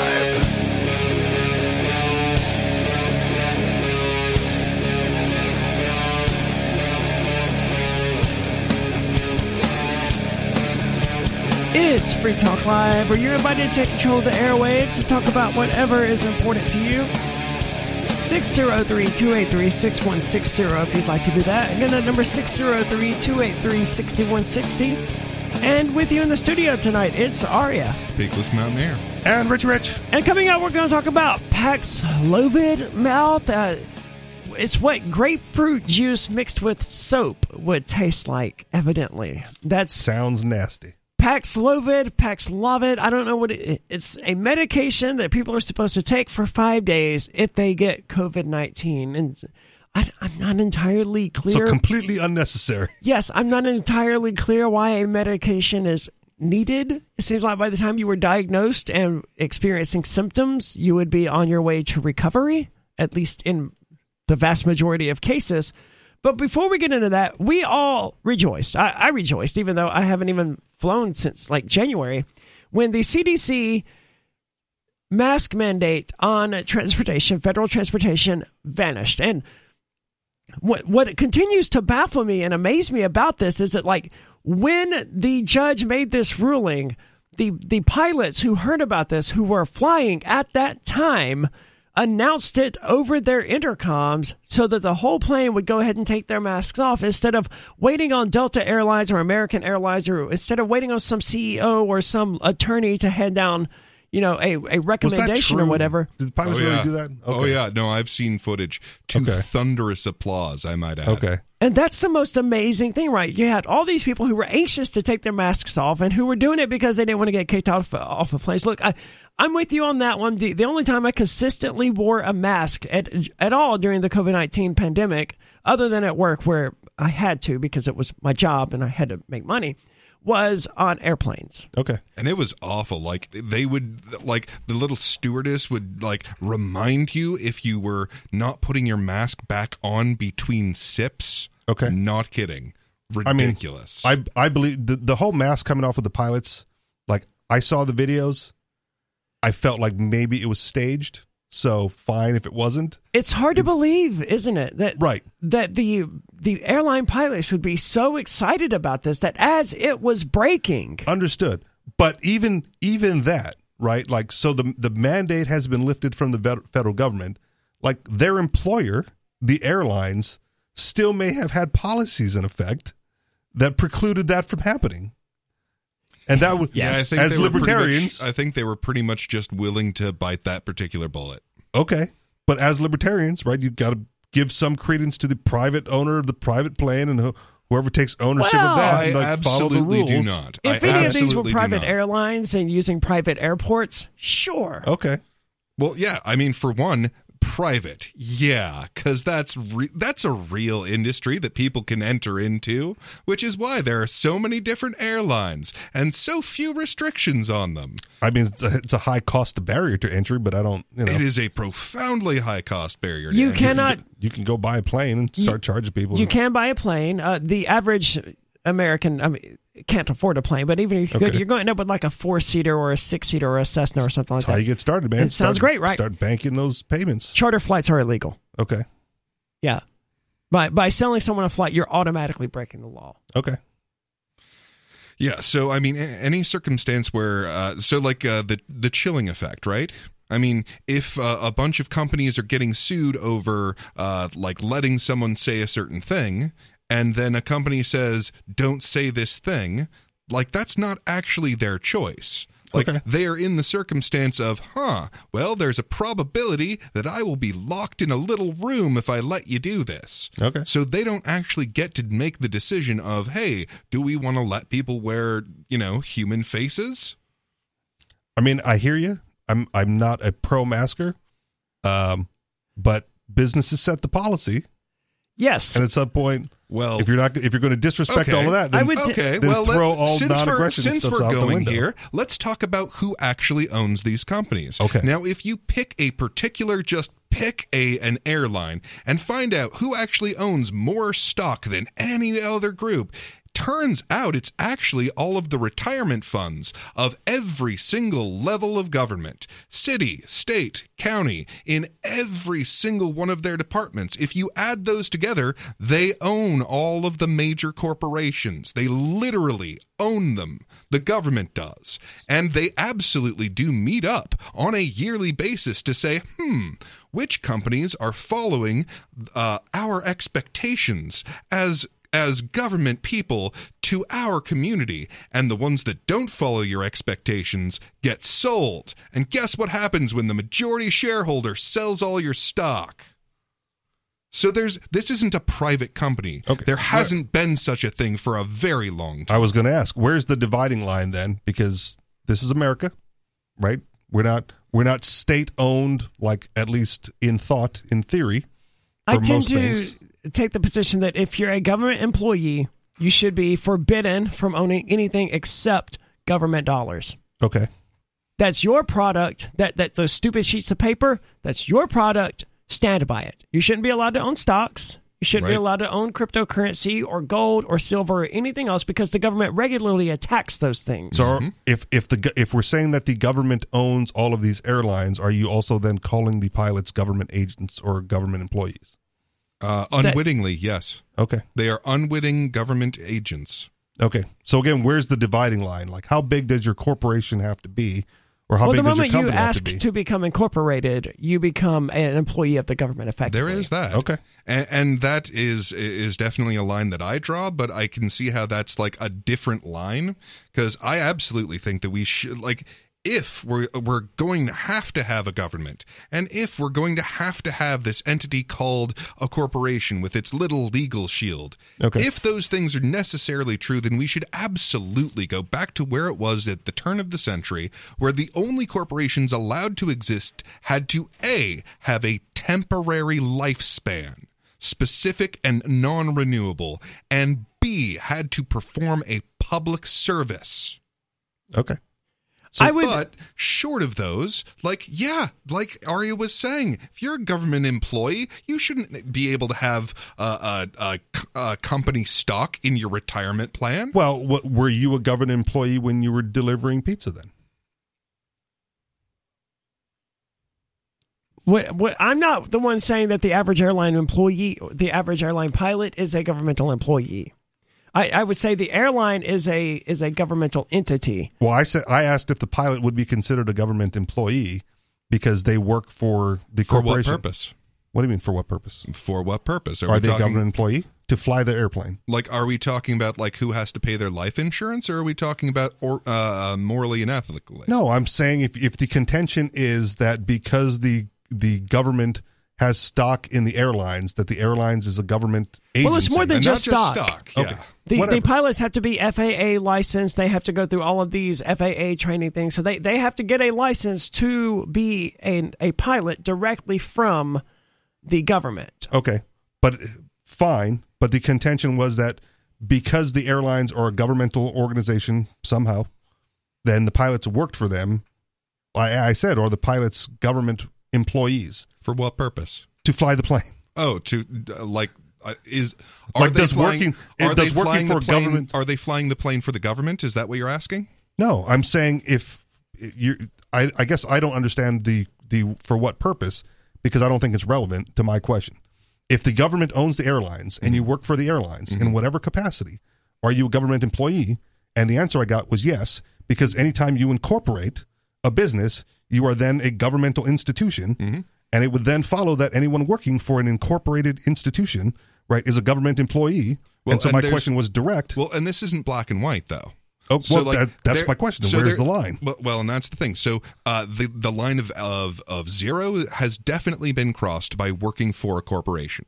Okay. Like, the company's existence is at the whim of the government at that point. So you've passed out of 100% private. So, but delivering pizza, there are gradations from that depending on how close you are to the government dollar. Delivering pizza for a corporation Government employee or not government employee? A little bit. It's a bit. I mean, how many Less so degrees than of the Kevin? CIA. How many degrees from Kevin Bacon are you at that point? I don't know. Because I'm asking. that's an important question, and we need to know. What are your thoughts? 603-283-6160. There's more coming up. It's Free Talk Live.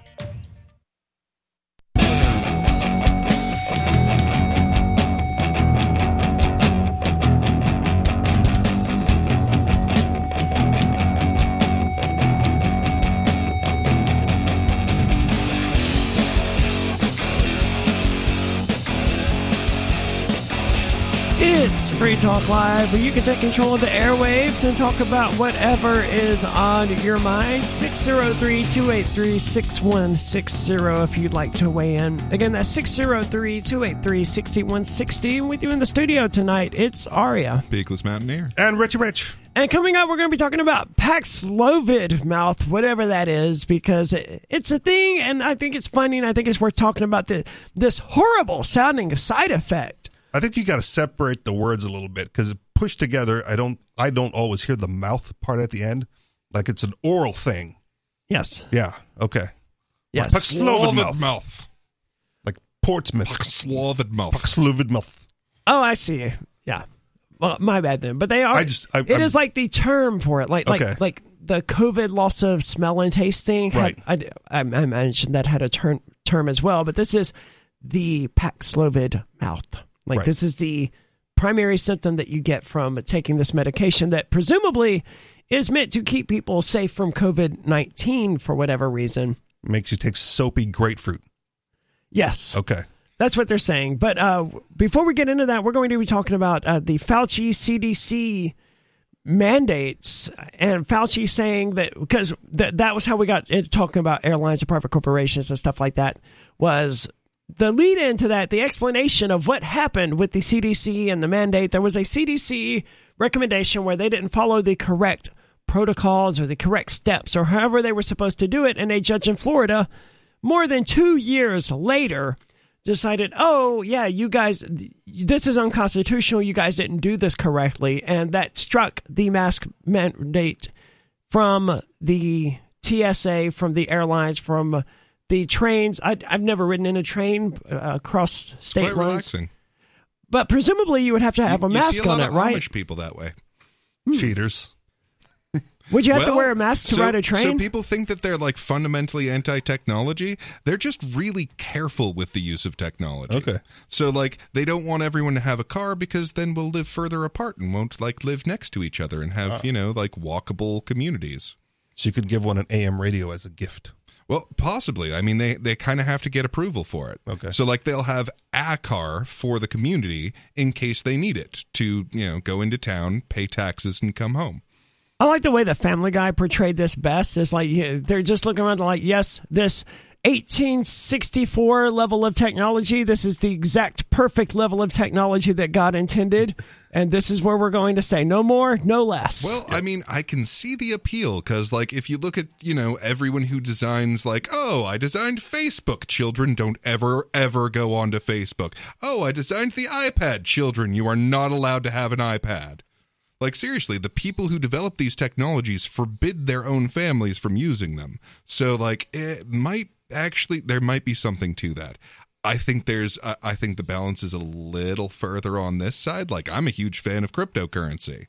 I think that is a fundamentally positive and good technology. Even though, yeah, sure, someone somewhere is using it to buy drugs that they really shouldn't be buying. And the Amish are still trading in chickens. It's a lot easier to buy drugs with cash than it is to buy drugs with crypto. That's the most amazing part about it. Like, the dollar is still better for all the nefarious things they blame crypto for. Oh, without a doubt. You can't snort your cocaine with a Bitcoin. Anyway, let's go to the phones. We have David calling from New Mexico. David, you're on Free Talk Live. Here comes the judge. Here comes the judge. Here comes the parts of a COVID mouth. Here comes a what? Whatever the COVID mouth was. Oh, Paxlovid mouth. That's it. I thought you were being racist for a minute. That's fine. That's fine. I saved that for off the air. Okay, that's good. So last night I was talking about the boxing match, or the almost boxing match in the black barbershop where I go get my white hair cut. Judge Tommy Jewell. You remember that name, Tommy Jewell? Jewell? We don't remember any of these names. I we remember a couple. I do. He was and talking Monica about Zamora. this. He was talking about this last night. John J. Romero. Tommy Jewell. Husband of Angela apparently Jewell. he had a like 300-pound, 6 foot something, 9th Dan black belt of karate right up in his grill. Black man. Angry black man. Angry black man. Yeah, I made him angry. Okay, why? And what did you do to make him angry? He was just. I asked him David. a question. Oh. I asked him a question. Dare I ask what the question was? Please don't. Actually, I said, hey, you're married to Angela Jewell, the judge that wrongfully separated me from my children. Oh, without, I can see. I see why this. Yeah. Understood. And I asked him that, I asked him that question, about his wife breaking the law. Remember now, I proved that the other judge, Zamora, broke the law. I proved that with unanimous decision at the New Mexico Court of Appeals. But Judge Angela Jewell, the wife of Judge Tommy Jewell, she also broke the law. And I asked him about that, and instantly he went from happy black man to angry black man. Well, and you called his wife a criminal. I doubt it had anything to do with his race. Also fair. Yeah. Well, thank you for pointing that out. I appreciate it. Makes the phone Again, call I'm a lot only more racist fun off for the me. air. Right. Yeah. Well, I'll be racist on the air. Thank you, David. So someone has to. I noticed. Yeah. Does someone? So, David, really? Wait a minute. David, I feel like no, you wait a minute, David, because I feel like you were really on the cusp of learning an important lesson here, which is that if you go up to someone who's 300 pounds and 6'9" or whatever you said, and you start asking them about their wife, who you're accusing of being a criminal, you may have crossed some social boundaries that you should not have crossed. So we're not supposed to be asking about the truth and the facts? No truth, no facts? I'm saying that's unusual. And if I was a barber or whatever, stab him with the scissors. Oh, he's a judge. He's a judge, man. He's a judge. Tommy Jewell. I can't take any more of that tonight. Did he really say truth? Like with an F? He did. Okay. I was trying. That was absolutely an F. I was trying to overlook that and just gloss over it and move on. David, I would say thank you for the call tonight, but no, please, no, I don't thank you for the call tonight.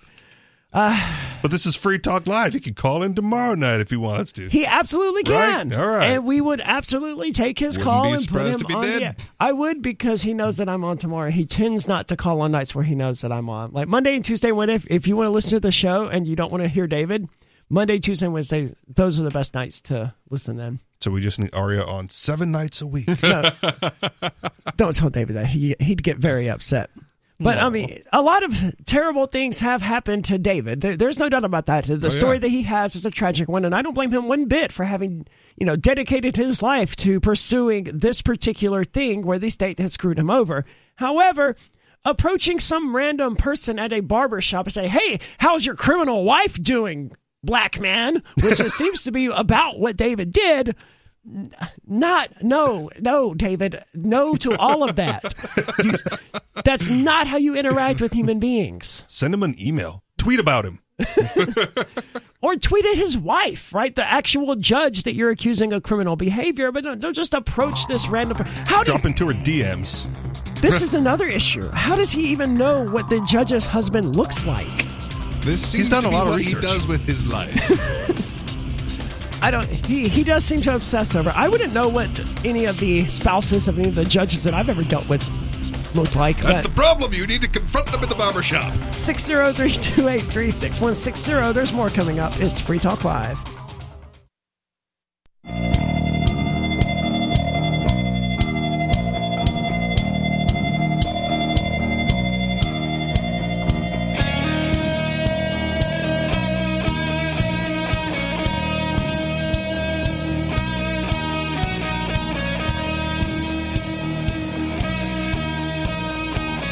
It's Free Talk Live, where you can take control of the airwaves and talk about whatever is important to you. 603-283-6160 if you want to do that. That's 603-283-6160.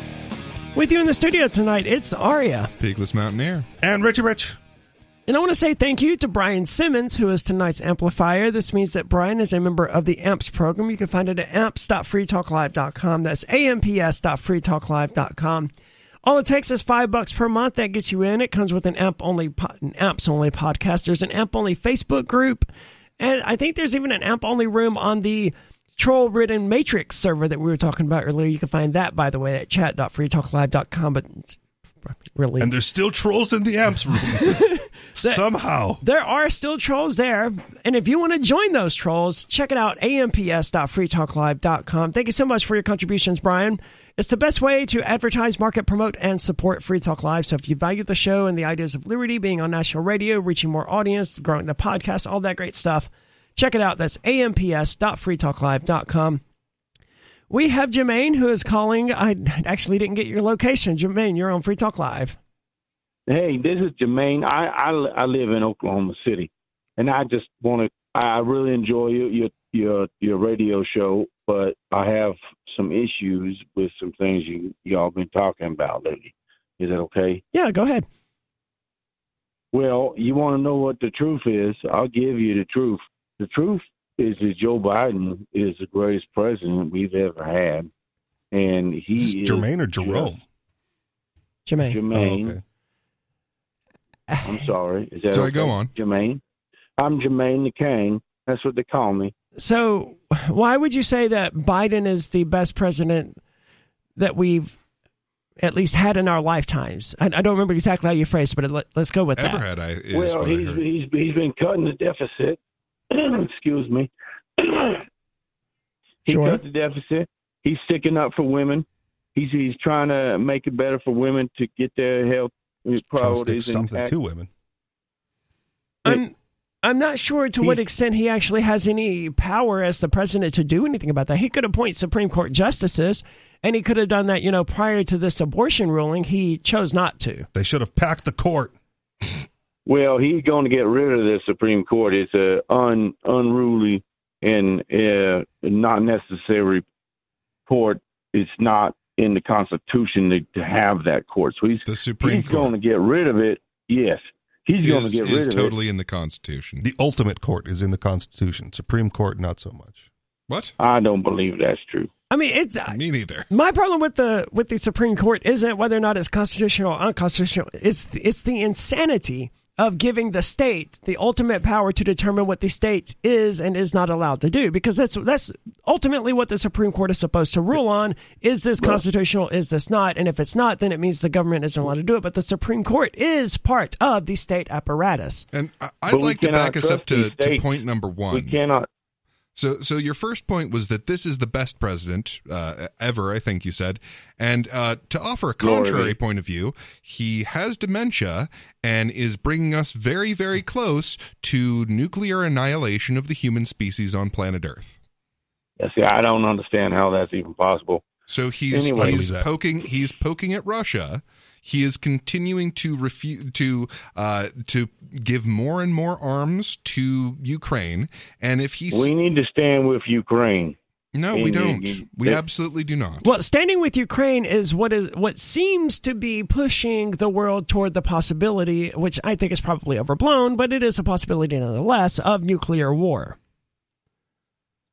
Well, I don't really think that nuclear war is going to happen. We need to stand with Ukraine and give them as much help as we possibly can. Well, hold on. Can you see how nuclear war is more likely than it was? Than when? Before the war between Ukraine and Russia, and America helping Ukraine. We've been in a Cold War for decades. It's been the same. I don't think there's any change. So you don't think the Cold War ever ended? No, definitely not. I think it only escalated. And I think that Joe Biden has taken it down a notch. And I think he's here to help the whole world. Taking it down or escalated? I think he's taking it down. Jermaine, thank you so much for the call tonight. I wish I could agree. I wish I shared that optimism about Joe Biden. To me, I tend to agree with Rich Hempickless Mountaineer on this. He seems like a senile old man who probably has dementia and who while probably not personally responsible for anything that he's done while president, if he, as the president of the United States, wanted to actually make the world a more peaceful place, that would fall within his powers as president. What I want to see from the Joe Biden presidency, as far as like the regular Americans are concerned, is the recognition that as it stands right now, he is the most evidently puppeted presidential person in history. Did you see the video of the Easter Bunny? Where the Easter Bunny like ushered him off stage? Yes. Yeah. That's not something that a president should ever have to, that you were should escorted ever see. off stage by the Easter Bunny. Yes. Yeah. I get it. But his whole persona, right, is just the puppet. And you can see the strings being pulled by whatever conspiracy theory you believe in. But it's clear with the dementia and, the cognitive disability that he is just going through the motions of whatever he's being told to do. And I want the average American to recognize from time to time. I'm not supposed to talk about this, right? But it slips. You are the leader of the free world. You're not supposed to be told what to and to not talk about. But no, it slips out.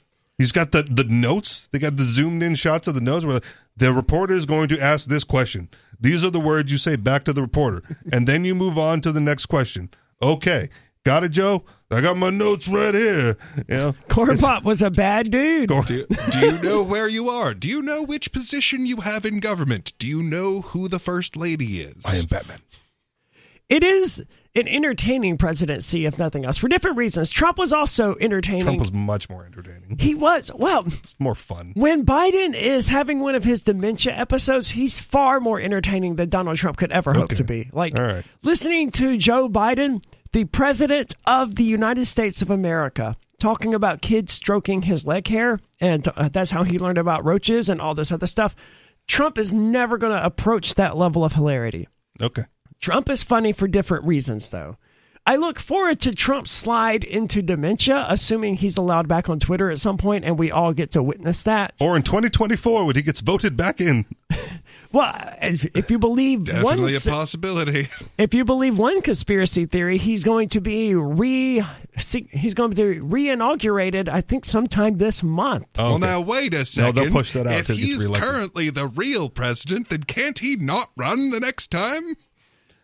I don't know what these QAnon people, I don't know how they have it in their heads that any of this is remotely plausible. It's like that Harold Camping guy who just kept predicting that the world was about to end. And every time it didn't end, he would just change the date. So aside from it being a political thing, right, if Trump were to have his followers just follow him, would that not be like an agorist government? Like in parallel to the existing thing? Just like spontaneous secession? Why not? Like, okay, we're gonna be the United States of America, and you can be whatever you're gonna be. We're gonna follow the real president, Donald Trump. It wouldn't be because and you guys can follow that guy. Governments and states have leaders. I mean, they have rulers, not leaders. If these 500,000 people who are following Trump on Truth Social or whatever, if they want to consider themselves to be his follower, that's fine, and they can follow him, and he can instruct them in the same way that they're a pastor might or something like that. But they can put together a legislature and pass laws and try to get an enforcement arm built. Like states could decide, I'm the governor of this state, I'm going to follow this president. Well, there was a bit of a war about exactly that idea back in the 19th century, where they were like, no, we have our own president now, and we're going to do things like this. And right. They do it in other countries. Yeah, it turns out that sort of thing is frowned upon by the people who have the monopoly on violence in a given geographic area, also known as the state. They frown upon competition. Forced competition. Without the force, maybe, but that's not how the state works. There's more coming up here in moments. It's Free Talk Live.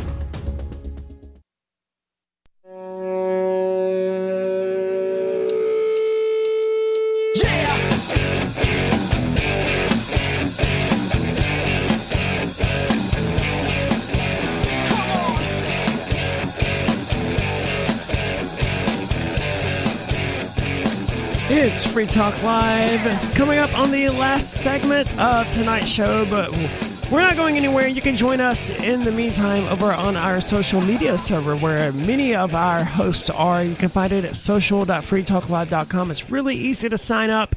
It is not overrun by trolls. That's the Matrix server. That's a chat server. But our social media server is a Twitter clone sort of thing built on Mastodon, which is a federated type of server. It's all very complicated and it's really cool. And you don't really have to understand how all of it works, just like you don't have to understand how your debit card does its thing when you make a purchase at the grocery store or whatever. All you need to know is that it works, and we're the ones in control, so you don't have to worry about Twitter censoring you or Facebook censoring you. You would just, in theory, have to worry about us censoring you. And pay fealty to King Ian before you are granted entry.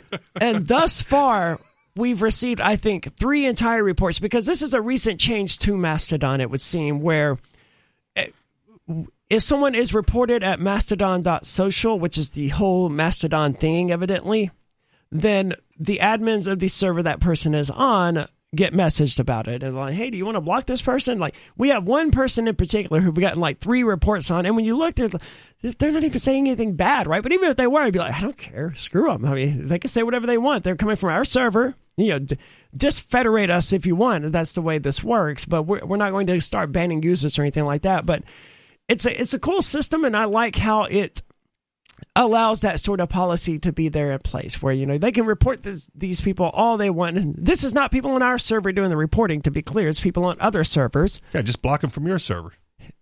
Well, in order to do that, I think they have to disfederate our entire server. Oh, okay. I think. I'm not sure.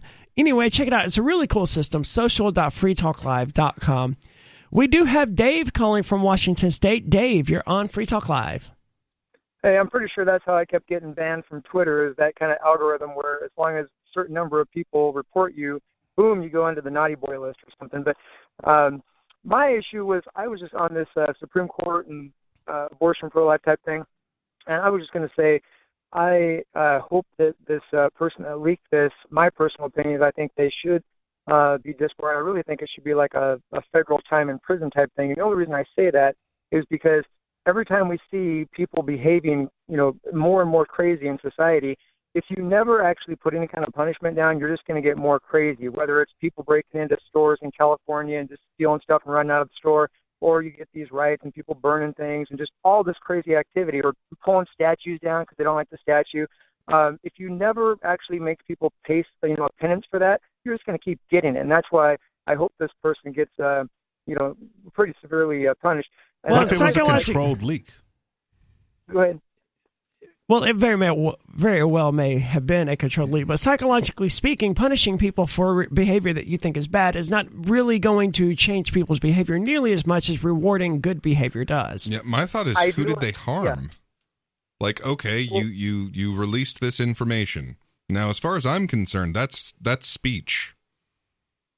I like the idea of rewarding good behavior. The problem is, if you don't punish bad behavior, it also encourages more of it. Just like if this person just, let's say, gets disbarred. No, that's not true at all. Humans are animals, and I look to my dog as the classic example of this. I don't ever punish my dog for doing anything that I think is bad. I just don't reward it. When she does something good, I reward her. When she does something bad, I ignore her. I don't address it, and eventually she stops doing it. You not think that if the person that did this actually, let's say, had to serve, just for example, 2 years of federal prison time, you know, no early release. For boom, what? 2 years of federal prison? Yes. For what? Who's been harmed by their actions? Well, hang on. As opposed to if you don't do something like that, and then the person goes on to work at MSNBC or making $600,000 a year or something like that, then there's no, it's like, hey, I could be the next person to go there, and I just have to do something like this. Cool, I hope they leak from MSNBC too. Okay, so that's the whole point. The reason that this leaking is a bad thing is if you look at the way courts work, the judges are supposed to make rulings based on the black and white issues of the law in front of them. They're not supposed to have to take into account a bunch of crazy people coming outside their house, and for whatever reason they say, that's that Supreme Court justice nonsense. I don't remember the name of the guy doing this. No, he's the one saying that the Supreme Court, these institutions, they can't be bullied by the people. No, you're wrong. No. The whole point of democracy is that we, the people, can bully the government into doing what we demand they do. That's the entire point of the governmental system that you praise. Yeah, no, you can bully your people you elect into office and get them out of office. And they appoint the Supreme Court justices. Okay, so all of this would have just happened later. Like, if this hadn't been leaked, there would still be all of this anger. There would still be all of these, like, you know, people upset. There would still be people outside their house. It just would have happened later. But I think what they're saying is there's now the opportunity for them to change their mind based on the outrage.